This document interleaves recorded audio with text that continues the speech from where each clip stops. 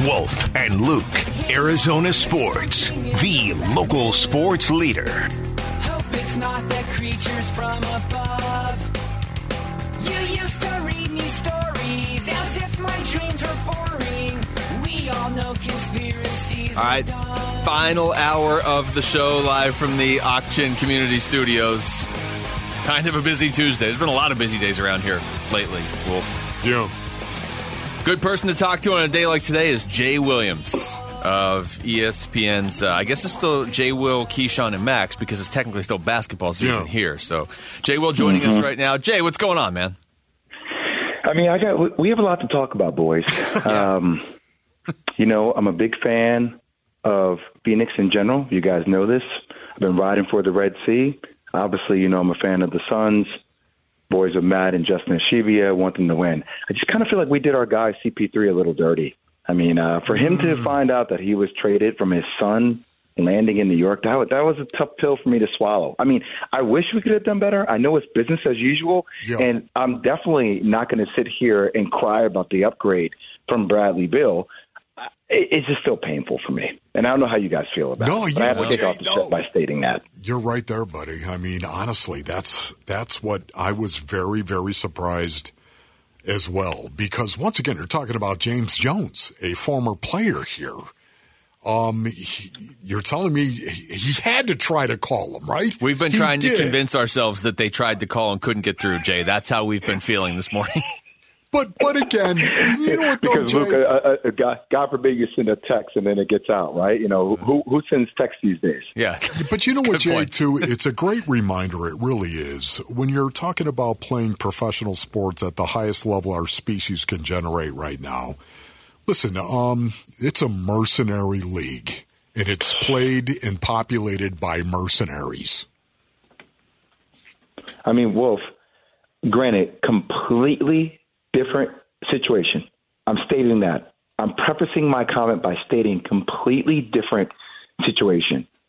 But, I mean, literally, nobody on the planet Earth, with the exception of my primary doctor and my agent and my parents, knew about my injury 6 days, right? After I got injured, I watched my own team draft Kirk Heinrich, like in the hospital bed with pins in my body. My body didn't get a call, and you get it, but you also recognize it's like horse racing, right? It's like, oh, here comes a new thoroughbred. Oh, here comes somebody who's 10 years younger. Oh, here comes somebody that can run 10 miles instead of 3. And it's a harsh reality. Nobody feels bad for you because you're making millions of dollars. But all of these, and Wolf, you know this, these are shots to our ego. Yeah. And this is why we're built off negativity. This is why athletes literally post headlines instead of even ouncely focusing on the positivity, because this is what drives individuals to continue to excel at their sport. We're talking to Jay Williams. Jay, along those lines, another big move for this team could potentially be on the way if they want to try to add depth via DeAndre Ayton. If you were running this team right now, you know what you have in Bradley Beal, Devin Booker, and Kevin Durant. You still don't know what you have after 5 years in DeAndre Ayton. How would you handle that situation? Oh, I'm moving it. There's not even a question of it, boys. I am the when it comes to player and recognizing the sensitivities around players. I am firmly moving DeAndre Ayton. You're telling me that a player who had a hard time with shot selection, getting touches, who was unengaged defensively. I can't tell you how many times I've had conversations with you two individuals about whether DeAndre Ayton was going to show up because he needed to stay engaged and what it took for him to do that. Now you're adding another prolific scorer, somebody who needs the ball in his hands. I'm somebody who's going to buy into what the team needs him to be. And I do not think that's DeAndre Ayton. I need somebody who's going to set screens. I need somebody who's going to hustle rebounds, who's going to block shots, who's going to be boisterous, who's going to come to a certain intensity every single day that's going to get us over the edge.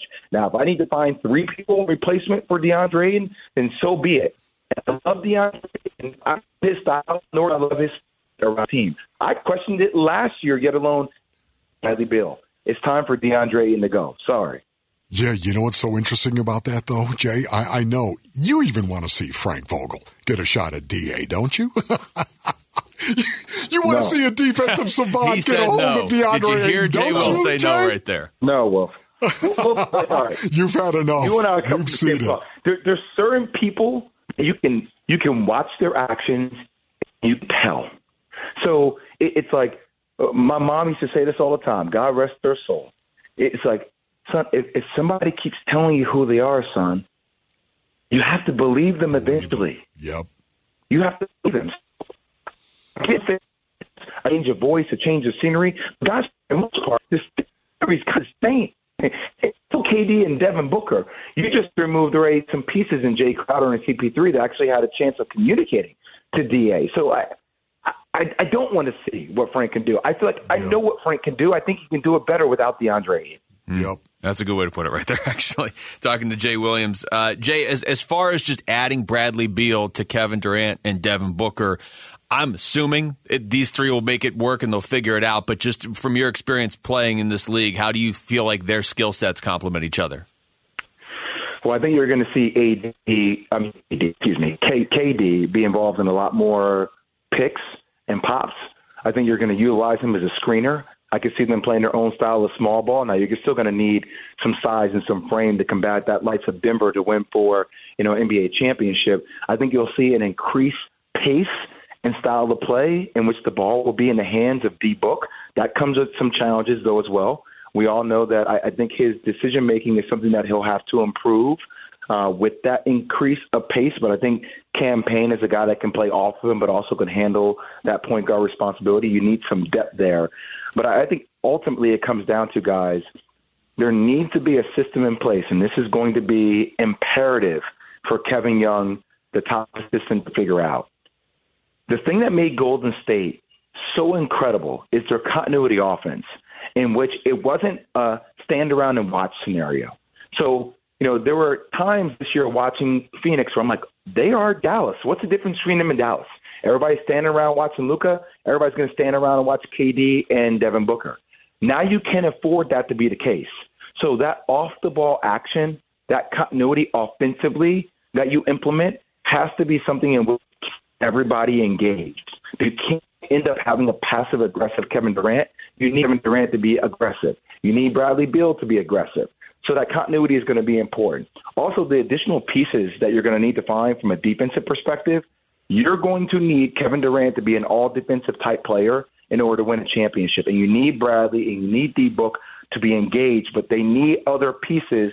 Think about what Denver had, right? Guys like Christian Brown brought you energy. Guys like Bruce Brown brought you energy. Guys like KCP, 3-and-D types of guys. You're going to need those pieces to help be additive to the likes of what D-Book and Bradley Beal bring to the table.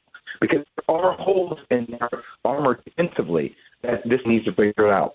I'd much rather have three pieces, guys, and have a chance than not have those three pieces at all. Jay, I just got a few seconds. I have to ask you this, though. You can't remove the person from the player. What is the person of Bradley Beal like that you know of? Bad cultures make for bad temperaments. Wolf, you know this, right? Like, you play for a bad team every single night when you're losing. If you're not dropping 50, well, look, he's a loser. He's not a winner. I think Bradley Beal can be a winner. It just takes the right culture for him to establish that mindset. Yeah, that's a great point. We've Jay, heard people say that about Devin Booker 5 years ago. There you go. Thank you so much, man. Buddy. All right, guys. I'll make sure I pay for better phone service next time, okay? I promise. Good Pay stuff. your bill, Jack.